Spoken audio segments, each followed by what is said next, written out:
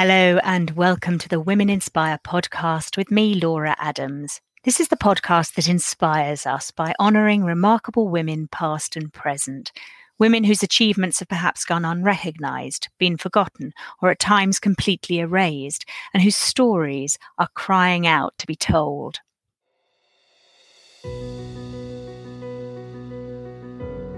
In the heart of Bloomsbury lies the leafy and peaceful oasis of Gordon Square, today a magnet for workers who come to escape the roaring metropolis.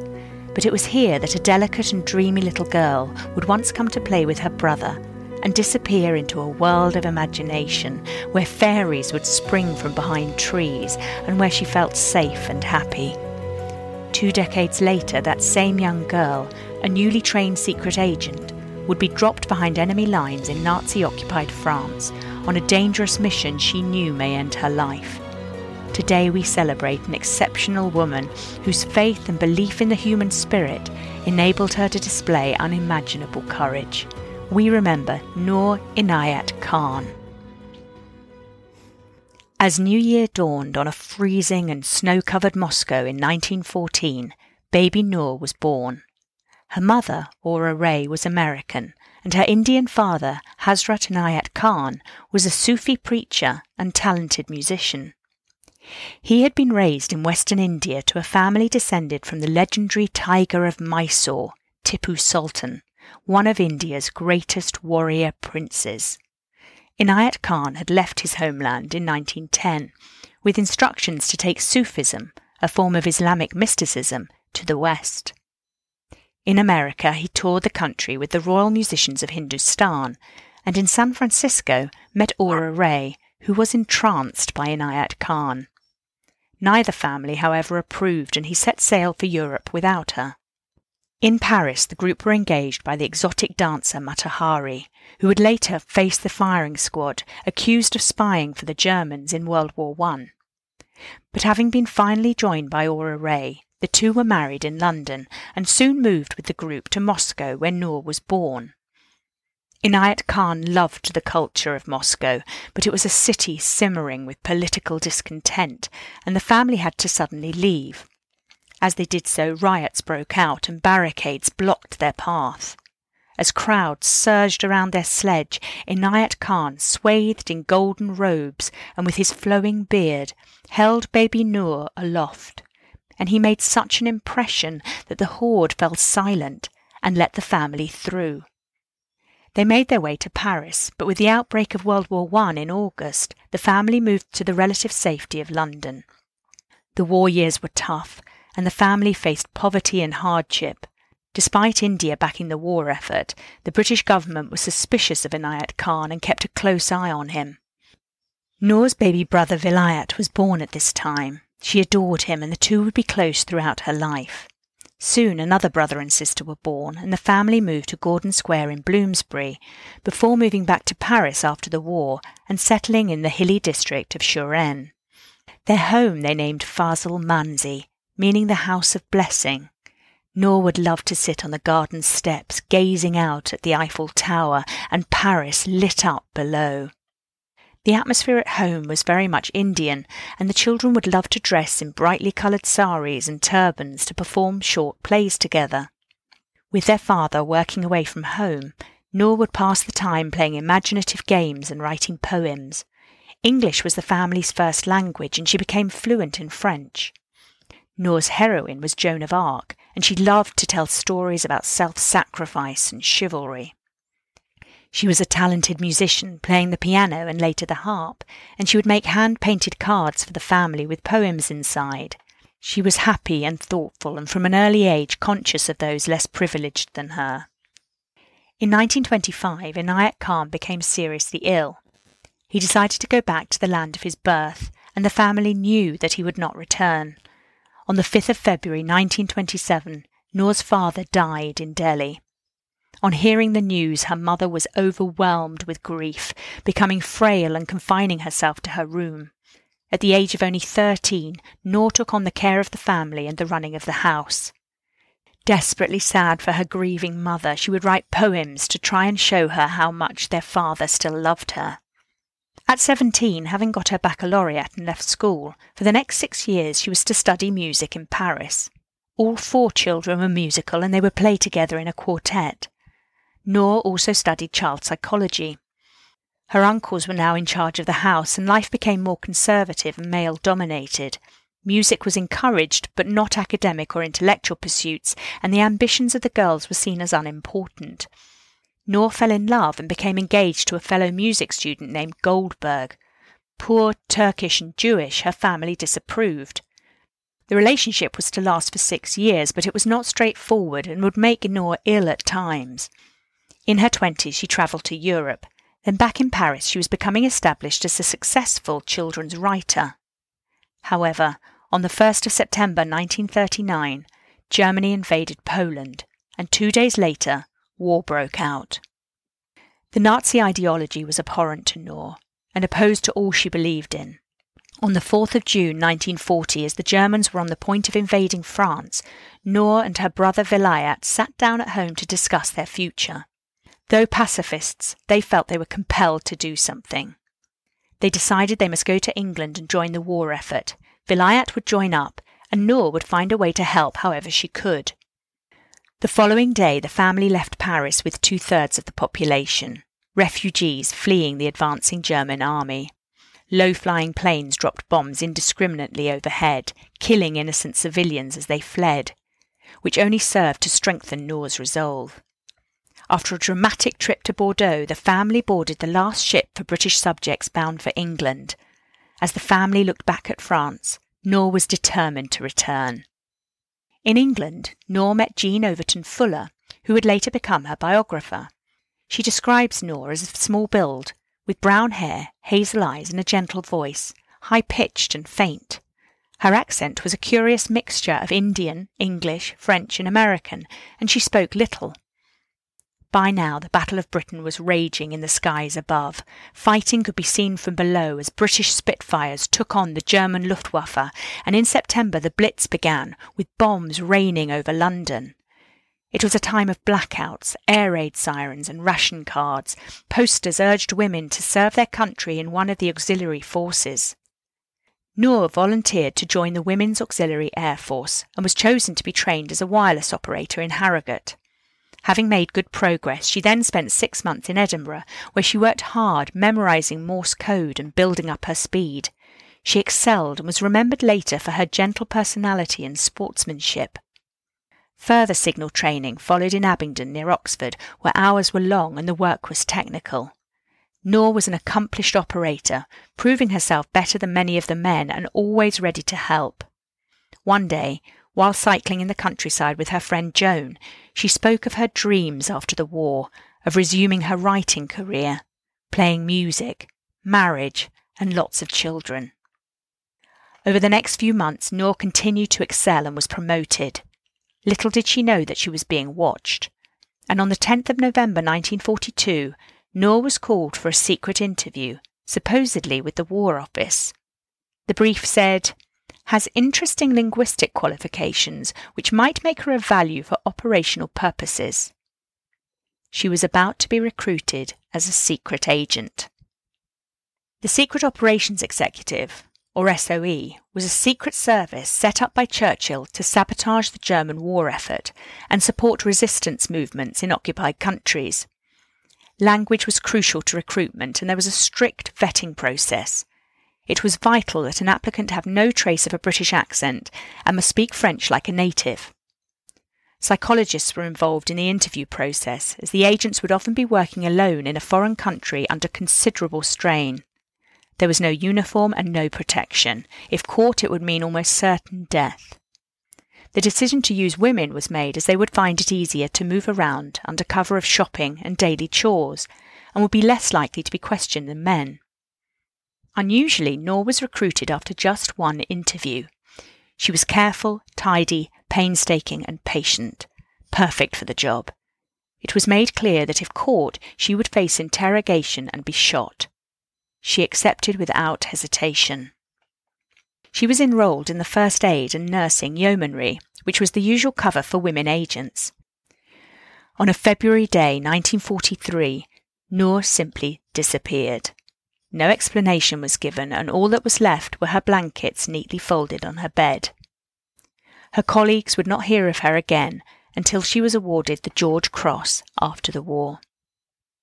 Recruits spoke French at all times. They learnt unarmed combat, how to handle explosives, map reading, physical training and sabotage.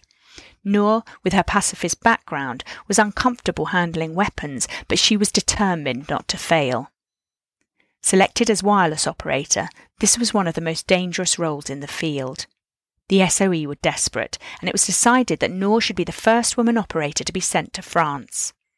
Final training in the New Forest was classic spy school, where she learnt to recognise the enemy and survive in the field. Her cover story was tested, and she was subjected to terrifying Gestapo-style interrogations. Her tight-knit family knew she would be out of contact, but had no idea where she was heading. At the last minute, her suitability was questioned. A final report reads, "Not overburdened with brains. She has an unstable personality. Doubtful whether she is really suited to work in the field." She was being seriously underestimated.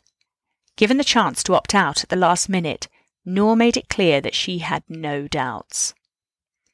Noor had specifically asked to work in Paris, knowing it was the most dangerous place to operate as the city was crawling with Gestapo. As well as a cover name, her code name was Madeleine. She was given 4 pills, which included a suicide pill containing cyanide, in case she was captured and wanted to escape interrogation. A friend who saw her a few days before she left said she looked beautiful, with a shine in her eyes and an extraordinary degree of excitement. On the 16th of June 1943, Noor was driven to the airstrip in Sussex and armed with a pistol in case of ambush on landing. The full moon was high in the sky. 300 miles away, preparations were made to greet the first woman radio operator to be flown into occupied France. Operators had to carry their wireless equipment with them, and their chances of capture were high. As the most dangerous job in the field, average survival time was estimated to be 6 weeks, but their work was essential. 4 agents were flown out that night, 3 of them women. None of them would return. They were landed in the Loire Valley. Noor made her way by bike and train to Le Mans, where she was to work for the Prosper Resistance Network, a successful operation at its peak.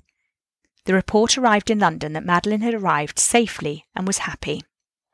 She started to transmit, but German intelligence was ruthlessly efficient, and you had to be fast to avoid detection. A maximum of 10 to 15 minutes transmission time. She was on constant alert.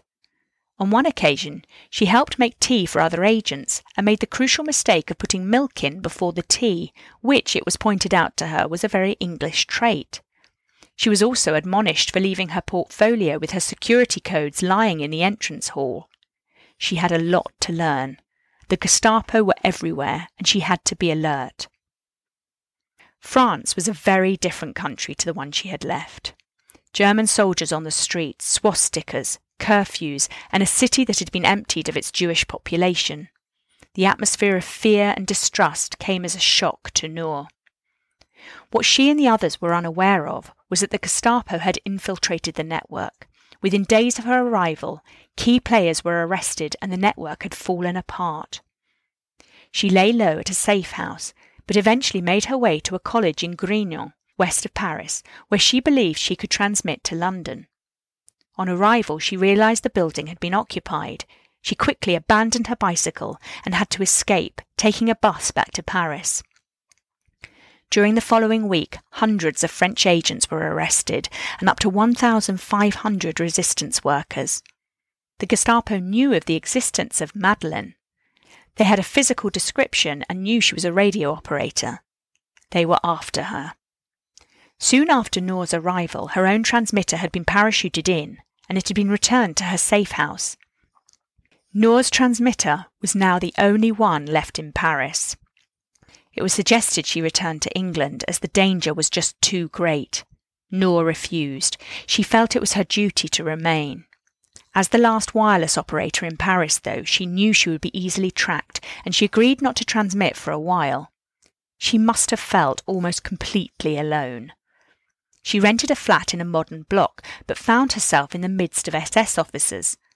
Despite advice to the contrary, Noor cautiously started to transmit, single-handedly doing the work of 6 radio operators.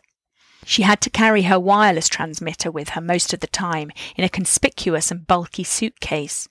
On one occasion she had a lucky escape when she was shadowed by the Gestapo.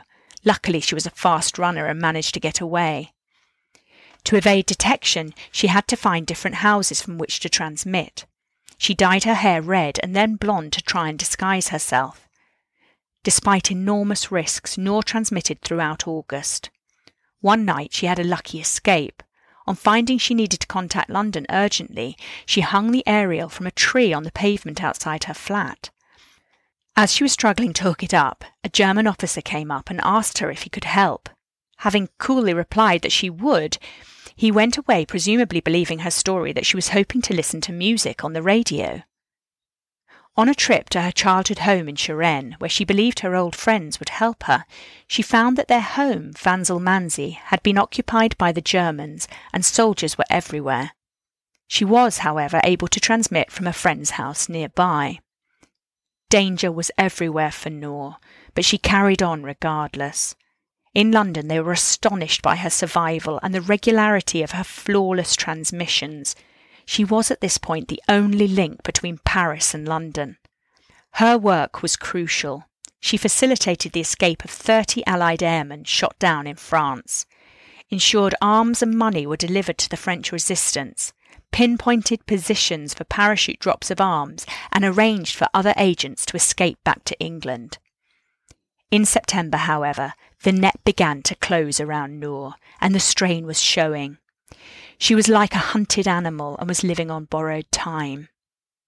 Noor refused to leave Paris. Only when she was assured by London that a replacement had been found did she agree to return. She had outwitted the Germans for 3 months, but just before her departure, Noor was to be betrayed by a French woman, a colleague, in return for money. On the 13th of October, Noor returned to her flat to find a French officer who was working for the Gestapo waiting inside. A violent struggle ensued. She attacked him ferociously, savagely biting his wrists as she struggled to free herself. He managed to draw his gun on her and call for assistance. When backup arrived, Noor was sitting upright on the couch, clawing at the air in fury. The officer's wrists were bleeding heavily. She sank back. Just a day before her escape, the Gestapo had finally defeated her. Furious, she was taken to the Gestapo headquarters in Paris, number 84 Avenue Foch. Her radio set had been seized along with her notebook. Unfortunately, it contained codes and messages which she had kept due to a misunderstanding. On questioning, Noor remained silent. When in due course she requested a bath, she was able to climb out of a window in a bid to escape. However, she was quickly apprehended, admonishing herself for not jumping as she was hauled back in. Despite persistent interrogation, Noor remained silent and revealed nothing. Later, her interrogators swore that no arrests were made as a result of Noor's capture and spoke of their admiration of her courage and kindness. One day, Noor tapped out a message in Morse on her wall to a French agent imprisoned next door and suggested they try to escape. When another agent made contact, the 3 made a bold plan, which, had it succeeded, would have gone down as one of the most daring escapes of the war. On a freezing cold November night, the 3, who had managed to remove the iron bars from their windows, managed to hoist themselves out of their cells and make their way precariously along the rooftop.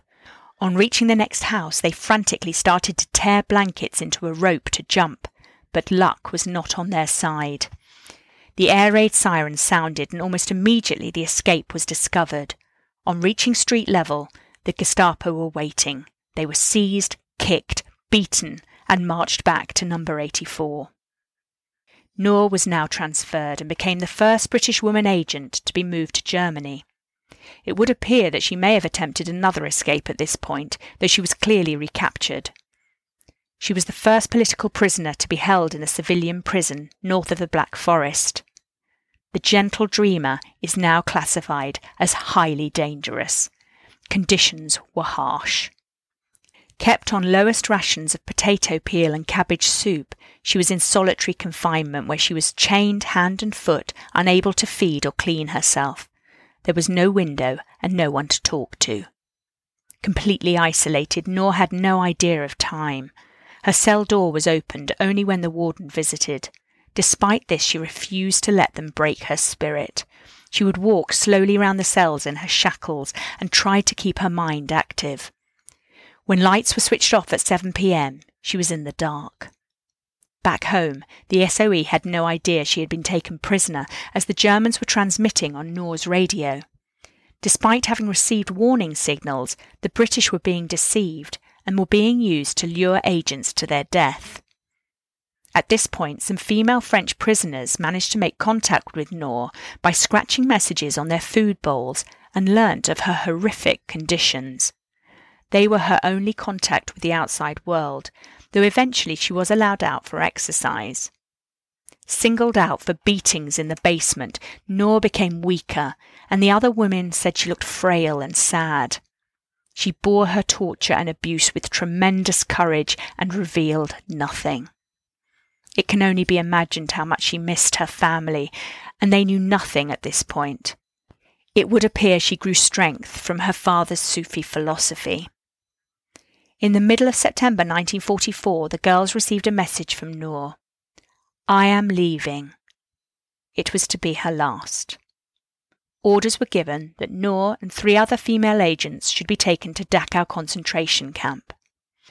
On the train, she was able to relax, enjoy the views, and exchange news with the others. None of them knew that this would be their final journey. They arrived at midnight and were locked in separate cells. In the early hours of the morning, the other 3 women were dragged out and shot dead near the crematorium. Noor, considered highly dangerous, was to be given the full treatment. She was stripped, kicked, raped, and tortured all night by her German captors, and left lying, bloodied and bruised on the floor. She was told to kneel and a pistol put to her head. Defiant to the end, her last word before she died was liberty. She was 30 years old. In April 1945, 7 months after her execution, Dachau was liberated. Noor was posthumously awarded the George Cross and the Croix de Guerre with Gold Star. She is commemorated with a blue plaque in Bloomsbury, and every year on Bastille Day, a military band plays outside Noor's childhood home in Suresnes, Paris, to honour her.